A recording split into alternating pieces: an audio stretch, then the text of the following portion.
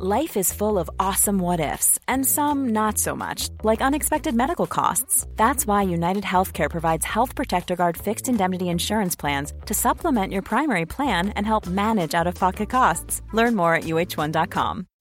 When you make decisions for your company, you look for the no-brainers. If you have a lot of mailing to do, Stamps.com is the ultimate no-brainer. Use the Stamps.com mobile app to mail everything you need to keep your business running with up to 89% off USPS and UPS. Make the same no-brainer decision as over 1 million other businesses with Stamps.com. Use code PROGRAM for a special offer. That's Stamps.com, code PROGRAM.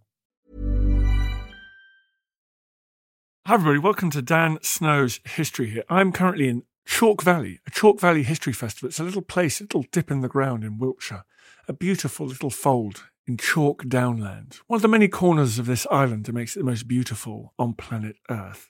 I'm here camping with my kids, surrounded by history fanatics. It's a happy place. We're together, observing social distancing rules, naturally, and we're communing. A Roman legionary walks past in heated conversation with a World War II reenactor. Medieval blacksmiths hammer away at bodkin-headed arrow tips. Historians, many of them alumni of the History Hit podcast, give big talks in well-ventilated tents. And the History Hit team sits around selling subscriptions and face masks and having a bit of a laugh. We're having a great time. If you're here today or tomorrow, please come and say hello. But if you're not, if you're elsewhere in the world, if you're chilling out at home, then I've got a podcast for you. Oh, yes, I do. You will probably not have heard of this Second World War veteran, but trust me, you should have done, and you're about to. John Smythe, Johnny Smythe, was born in Sierra Leone. He served as a navigation officer in the Royal Air Force in the Second World War. He was shot down over Nazi Germany and spent 2 years as a prisoner of war. Not easy for a black man at that time. He returned to the UK and was a big role model, a mentor for those who began arriving as part of the Windrush generation. He retrained as a lawyer, he returned to Sierra Leone, and he ended up becoming Attorney General. He's an absolute legend. In this episode of Dan Snow's History Hit, we are repeating an episode of Warfare, one of our sibling podcasts, in which James talks to Johnny's son, Eddie, and the BBC's Tim Stokes to hear an account of the man's life. A man who seemed to be at the heart of everything, everywhere. He even hung out with JFK. He's a truly remarkable figure. We have celebrated many of the men and women of the Second World War generation on this podcast, and Johnny Smythe deserves to be remembered amongst them. If you wish to listen to Warfare or any of our other podcasts, you can go to wherever you get your pods and subscribe and all that sort of stuff. If you want to join the fun at historyhit.tv, it's a digital history channel. I'm saying this because I've met lots of people at Chalk Valley who keep going, I listen to the pod. What is this History Hit TV you keep talking about? I'm like, okay, let me try and make this simple. It's a TV channel. It's a TV channel just with history on it. A Netflix just with history. You watch it on your telly, you watch it on your phone, you watch it on your computer, watch it wherever you like. And it's just history. We make original documentaries. We've got licensed documentaries. We've got all the podcasts on there as well, so you get some audio on there. And it's absolutely amazing, available for a very small subscription. The cost of a smart cocktail once a month will get you a subscription to historyhit.tv. We make new programs all the time. We've got a very exciting big project I'm looking forward to telling you about, actually. But we've got the huge Operation Barbarossa documentary about to land for the 80th anniversary. Lots of exciting stuff. Yes, and new Elena Yanega medieval programs as well. Don't worry and stop atting me. Head over to historyhit.tv. But in the meantime, here is Warfare about Johnny Smythe.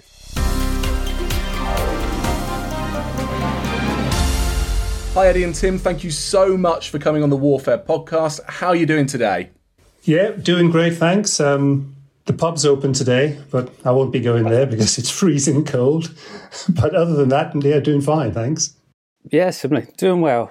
Early start of work, so a bit jaded, but, we're good. Yeah. A bit jaded, no worries at all. Well, this topic, I know for a fact, is going to liven us all up because it is a pretty electric history, let's just say that.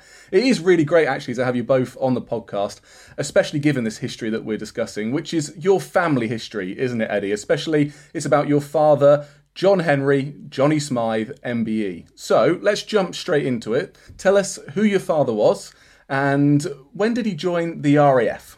Yeah, John Henry Smythe, born in 1915, Freetown, Sierra Leone. He joined the RAF in 1940 when Britain called upon its colonies to supply both people and equipment to aid the war effort. And my dad took the view, well, Sierra Leone is part of the British colony. The Queen, and at the time the King, is my king, and I will fight for the King and for the British Empire. And he had no hesitation putting himself forward for selection. He was lucky to be selected, and he came over to Britain and trained and joined the RAF and had a pretty exciting time during the war. How common was it for a man from Sierra Leone to join the RAF and to actually get accepted through to become an officer? Well, he was one of 6 people chosen. So when the call came through, every red-blooded young man immediately jumped at the opportunity. He was one of 6 chosen, and he went out. He successfully completed all the training courses, both in the classroom, which was he found very rigorous, and then the operational training. And in his camp, he was not only the only Sierra Leonean, but the only black person. And he was one of 6 that actually passed out as an officer. So when you successfully complete your training, you achieve at least the rank of a sergeant. But out of the 90 or so that were there, he was one of 6 that came out as an officer. Wow. So he really was one of a small few people who managed to get through from Sierra Leone. And then what's his role in the RAF? What's his first role during the war? Well, what he really wanted to do was fly. And I guess, again, it must have been the ambition of lots of young men. It seemed like a glamorous thing to do. He wanted to go out, he wanted to fly. So he initially trained as a pilot. He had flown solo in Tiger Moths, as they used for training at the time. But it was at the time where the RAF had realised that the accuracy of the bombing was extremely poor. It was something like 1 bomb in every plane load fell within 5 miles of the target. It was horrendous. And they realised that they needed specialist navigators, because up to that point, the job was done by observers. So all the cadets at the time who had attained high mathematical results in that particular module were invited in inverted commas, to train as navigators. And my dad, he was very disappointed when he was asked to be a navigator. And they said, look, you will be in charge of the plane because you have to take it all the way out there. You've got to find the bombing target and you've got to bring it all the way back. So they obviously buttered them up. And he then switched into training as one of the first navigators, dedicated navigators in the bombing force.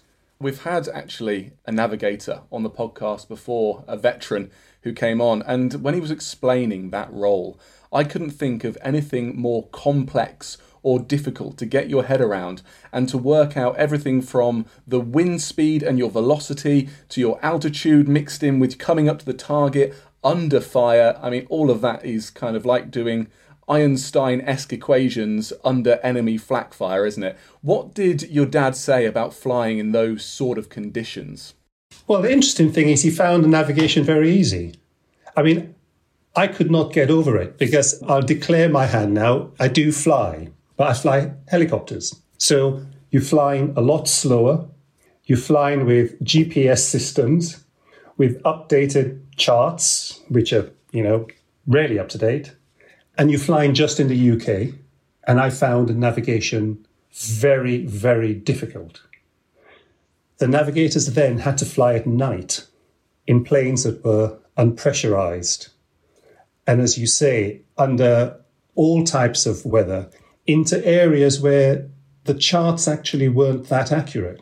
And it's not only about getting to the country and to the region, but it's also to the target. And they had various navigation techniques they used. And he did at one time explain them to me. My dad had incredible memory for things that happened 50 years before, but not so good for things that happened the day before. But I remember him explaining to me and I was totally lost. But he clearly had an aptitude for navigation. And I guess he ended up in the right role. Yeah, someone noticed something about his mind and being able to fulfill that role under pressure. And he sounds like he did it pretty well because he had a lot of successful missions, didn't he? And grew a bit of a reputation for being lucky. Yes. Yes. I mean, at that time, the life expectancy of a bomber crew wasn't very high. And the short Stirling bomber, which was what they flew, was the first 4-engined plane that the RAF used. And it was very slow and it couldn't fly very high. So it was very susceptible to anti-aircraft fire from the ground and being shot at by fighter pilots. So the rate of losses was very, very high. And at that time in the RAF, if you successfully accomplished 30 missions, you were basically out. You got your desk job. With the American Air Force, it was 25 missions. If you accomplished 25, it was great. And bearing in mind, the Americans flew much, much higher than the RAF did. So they flew at much lower levels. And yes, he went out and he started flying and he kept coming back, and lots of his friends and colleagues didn't come back. And they always used to say he had some sort of black magic thing going on and they were always very keen to fly with him. But of course, his luck did eventually run out. Yes, and we will come to that now. So, Tim, you are a BBC correspondent, and I found this fascinating history because of your articles and your BBC World Service report on this. Now, first of all, where did you first hear about this history? So I'm a BBC reporter. I'm based with BBC London, and as well as doing a lot of day-to-day London news, I have a bit of an obsession with the history of the city, all sort of bits and pieces of the city, from sort of the more well-known things like the history of the Royal Albert Hall to bizarre people like an autograph obsessive in the 20th century who used to send himself in parcels to people and stuff like that. So it's all sort of quirky things like that. And I was chatting to someone at the Museum of London and they just mentioned this story and it was just incredible. And I spoke to Eddie and it just all came from that, really. And the more you hear of this tale and about Johnny Smythe's life, I know it's incredible, and it seems madness that hasn't been sort of known before this, that very few people know this history. Well, even more people are going to know about it now. We have listeners all around the world, and I'm sure we'll get emails in about this, and I'll direct them towards your article. In fact, we're going to put a link into our bio as well. But take us through the next stage of Johnny's war, Tim, because his luck does run out, doesn't it? Yeah, so Johnny had flown 26 successful missions. His plane's been shot at, he's been hit a few times, but he's always got away with it and got back.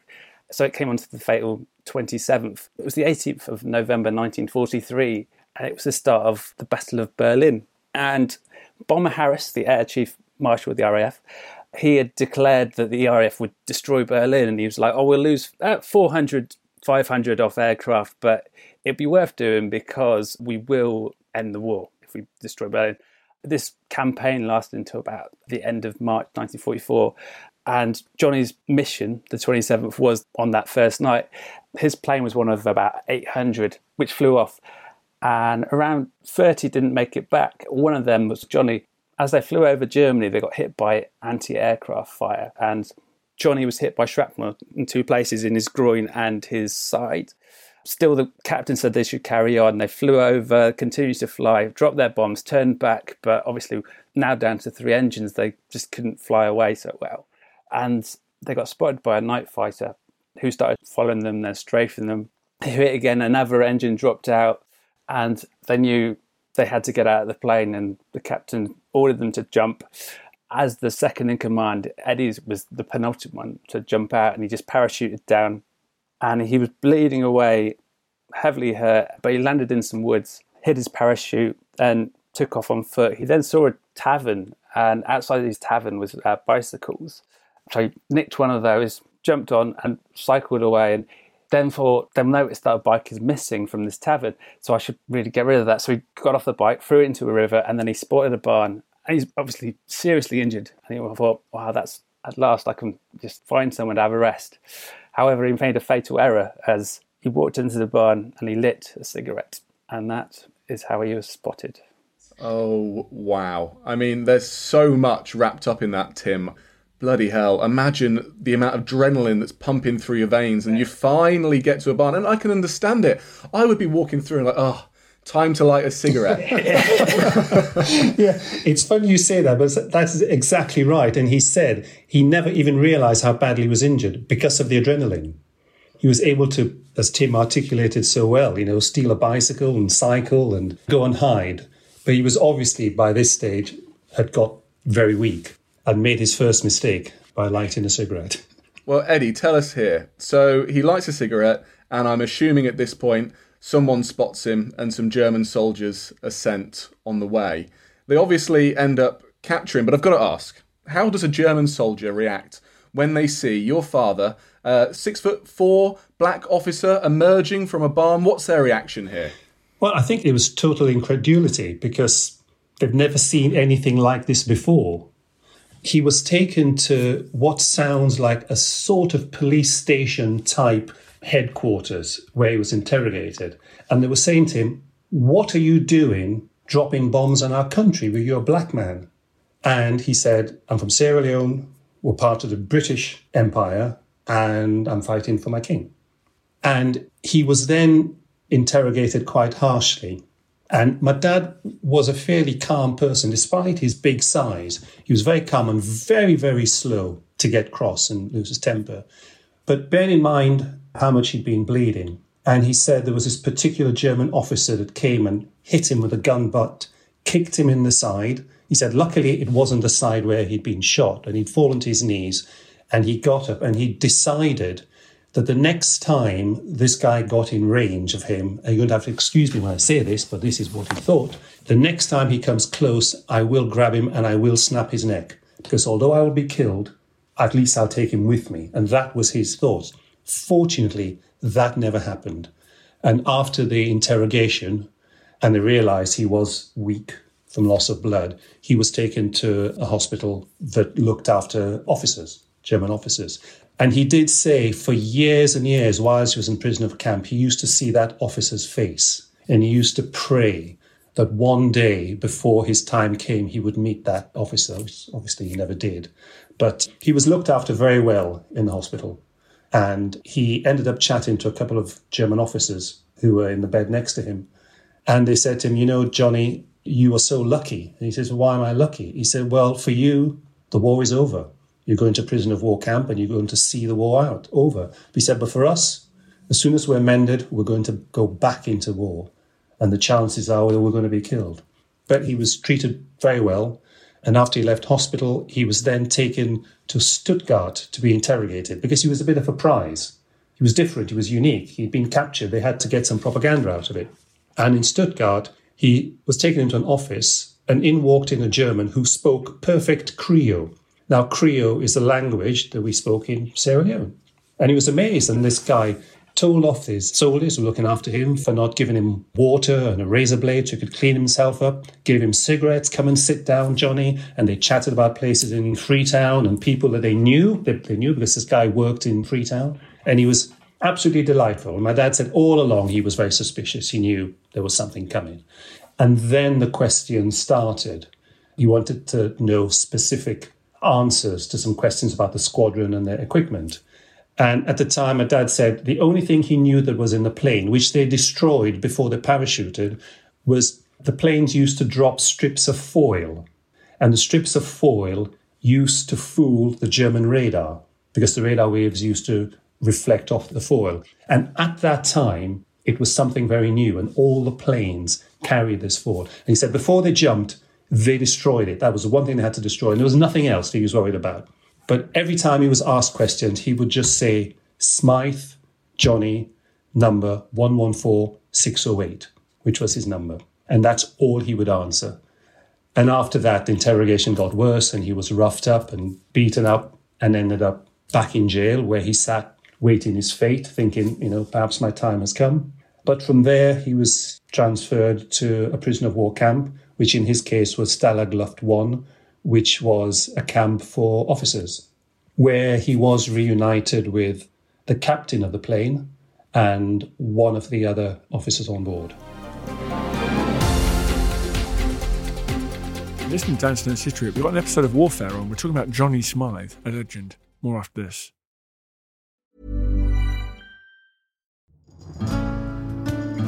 I'm Professor Susanna Lipscomb, and on Not Just the Tudors from History Hit, I'm looking for answers to the big questions about every aspect of life in the early modern period. Like, how did the memory of Anne Boleyn continue to influence the court of her daughter, Elizabeth I? How were fairies brought to life on the Elizabethan stage? And how did the arrival of male-only doctors threaten the lives of women? In other words, not just the Tudors, but most definitely also the Tudors. Twice a week, every week. Subscribe now and follow me on Not Just the Tudors from History Hit, wherever you get your podcasts. Life is full of awesome what-ifs, and some not so much, like unexpected medical costs. That's why United Healthcare provides Health Protector Guard fixed indemnity insurance plans to supplement your primary plan and help manage out-of-pocket costs. Learn more at uh1.com.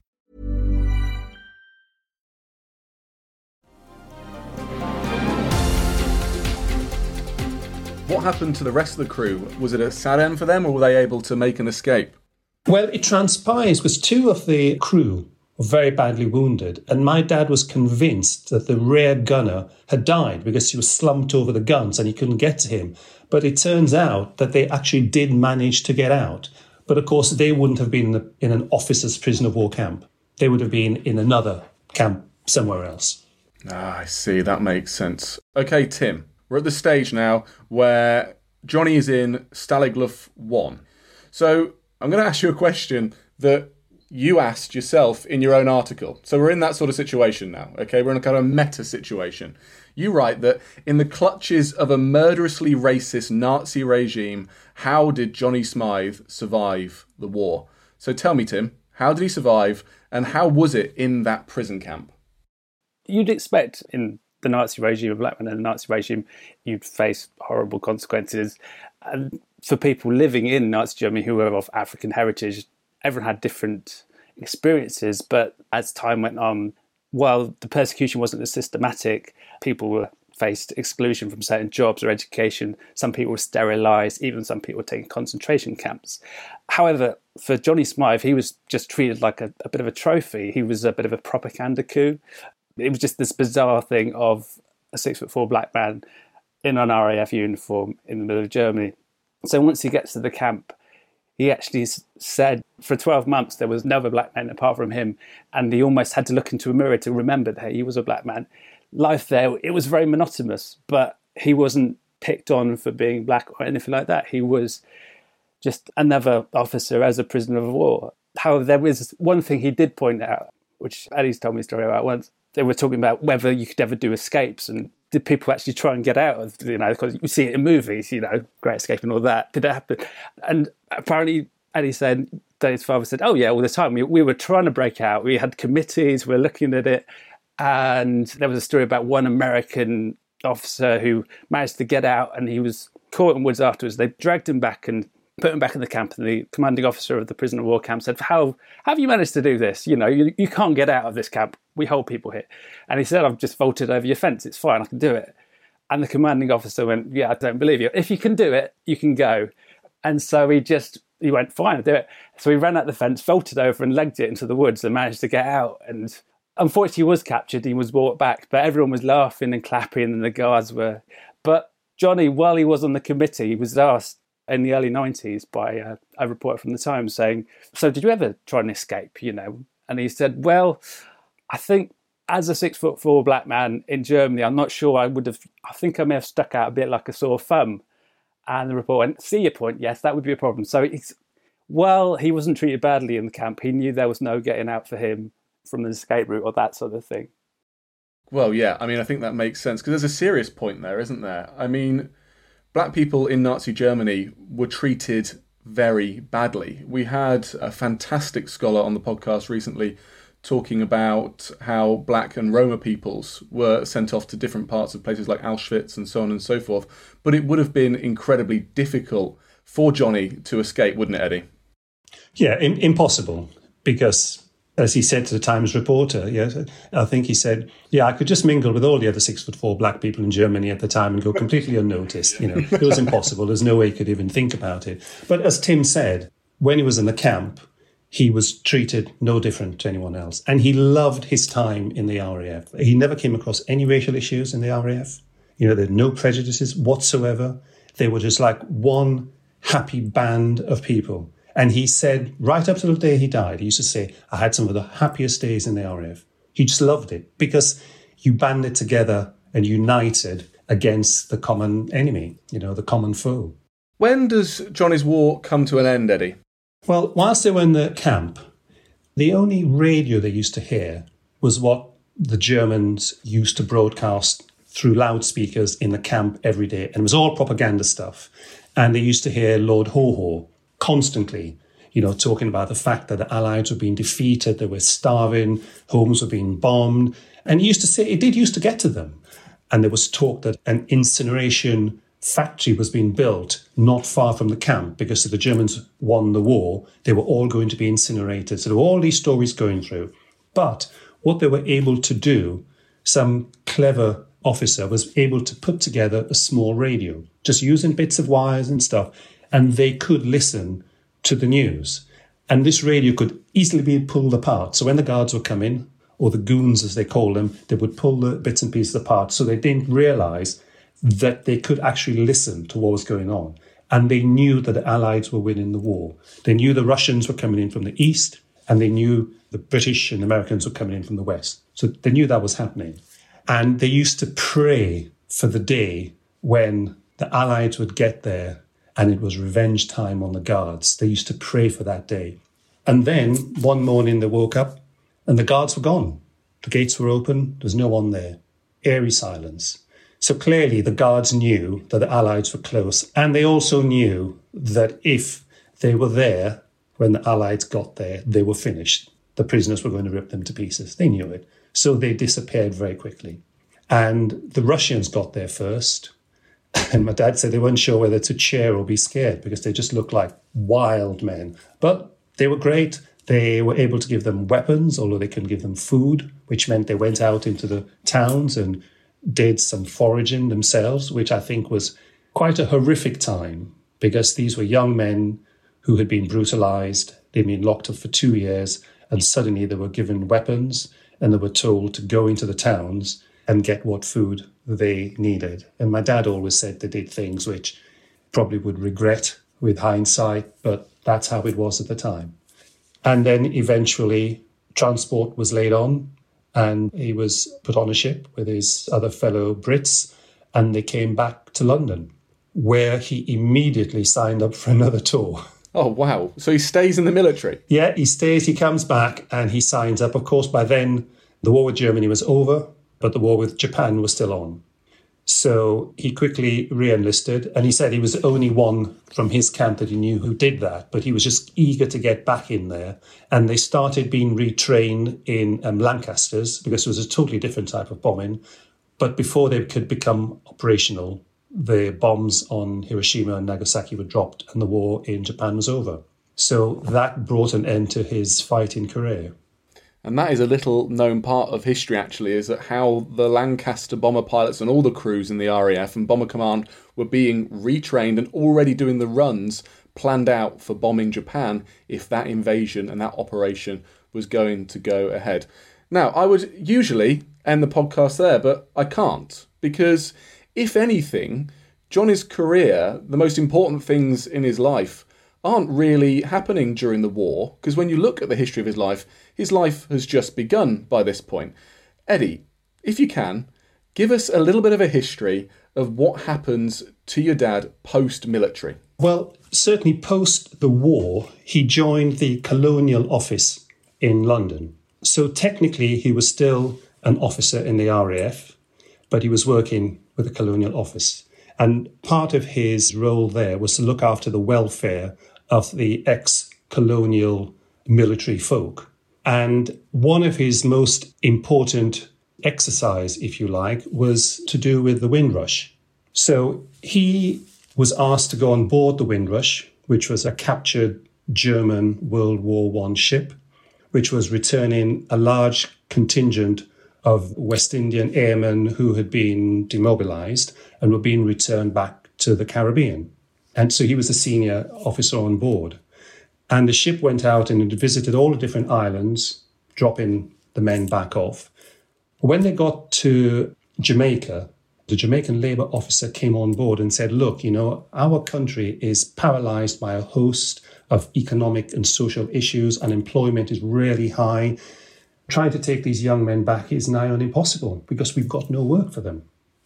So this was cabled back to London, and Colonial Office authorised my dad as a senior officer to come up with recommendations on how to deal with it. And the captain gave him the cable and said, look, I've got my men at your disposal, because there are hundreds of these men on board.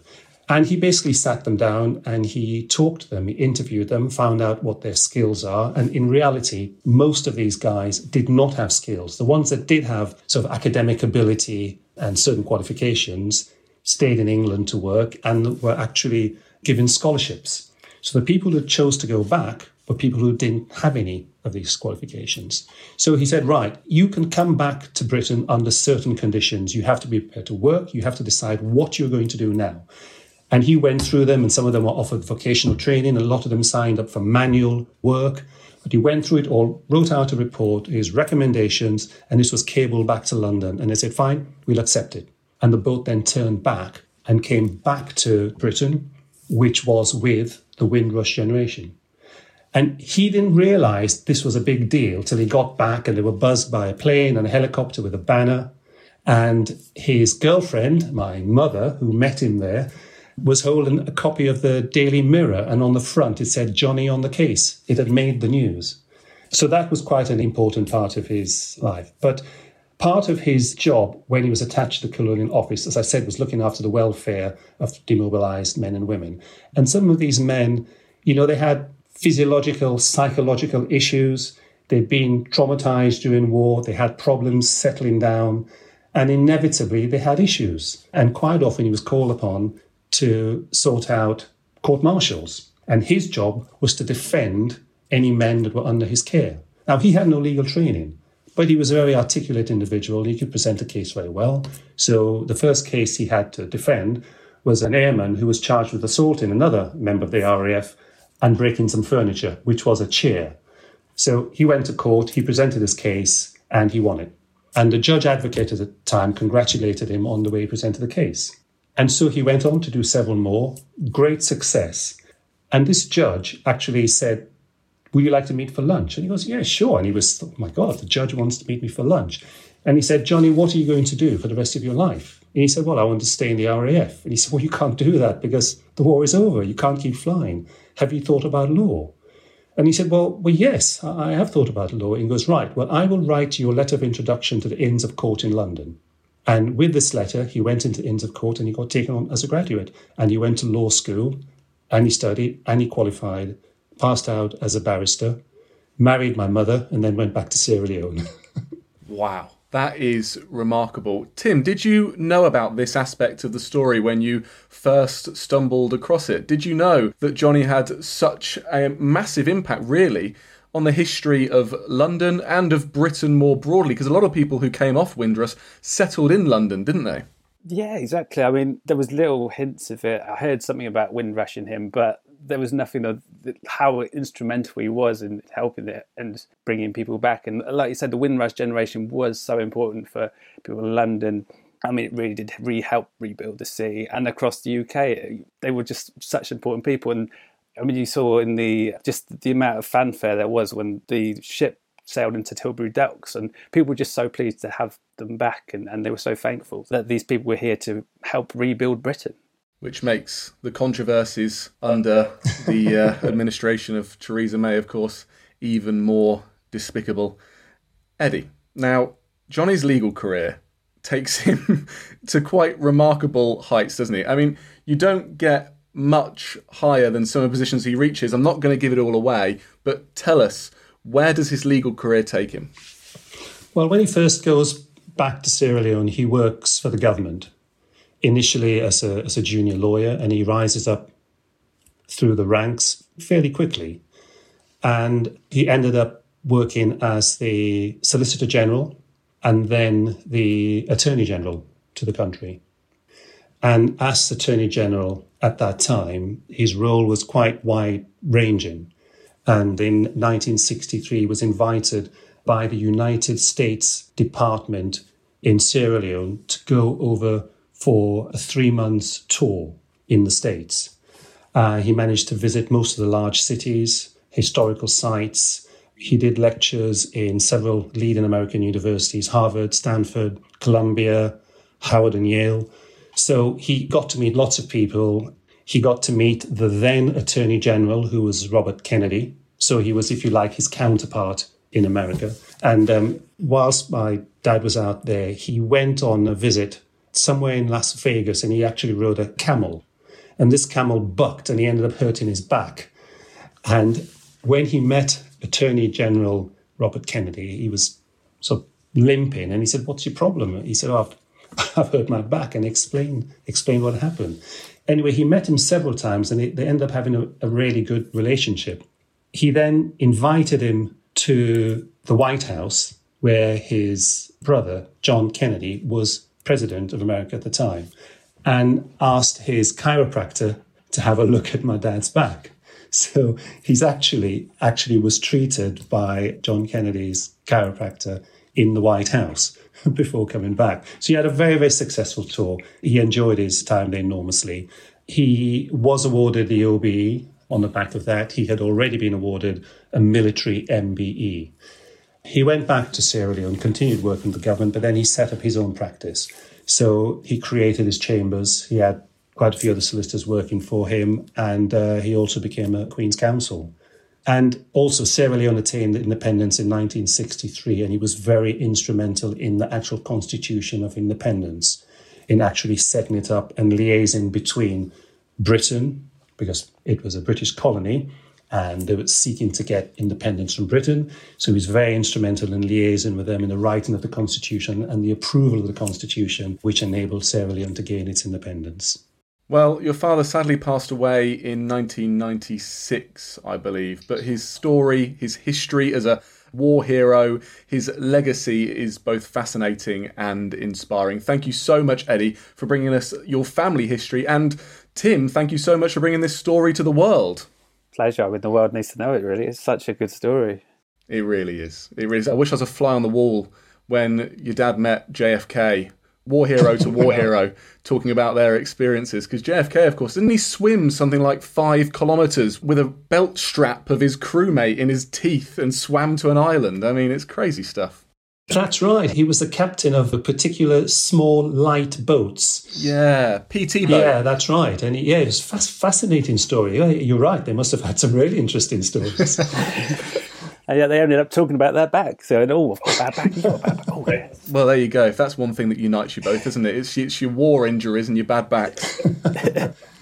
Well, thank you both so much for coming on the podcast. No, thank you, James. I really appreciate it. And thank you so much for giving me the opportunity to share this story. And thanks to Tim for raising the profile of the story. Not at all. Yeah, thanks very much, James. I feel the hand of history upon our shoulders. All this tradition of ours, our school history, our songs, this part of the history of our country, all were gone and finished. Well, that, folks, was an episode of Warfare with Dr. James Rogers.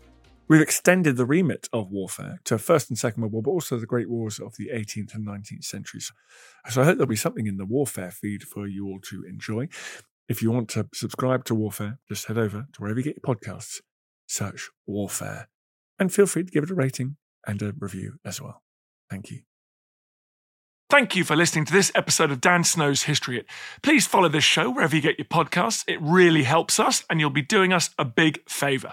Don't forget, you can also listen to all of these podcasts ad-free and watch hundreds of TV documentaries when you subscribe at historyhit.com/subscribe. As a special gift, you can also get your first 3 months for just £1 a month when you use code DANSNOW at checkout.